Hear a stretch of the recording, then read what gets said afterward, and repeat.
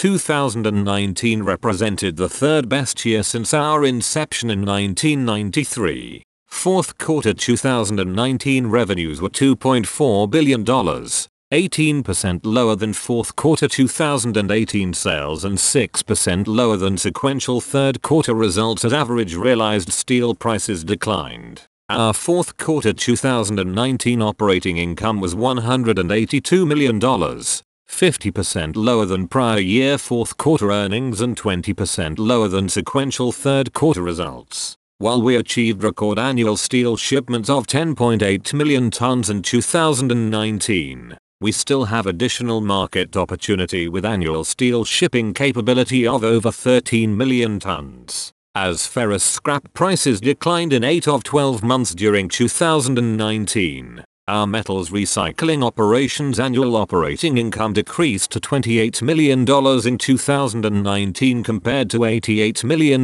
in 2018.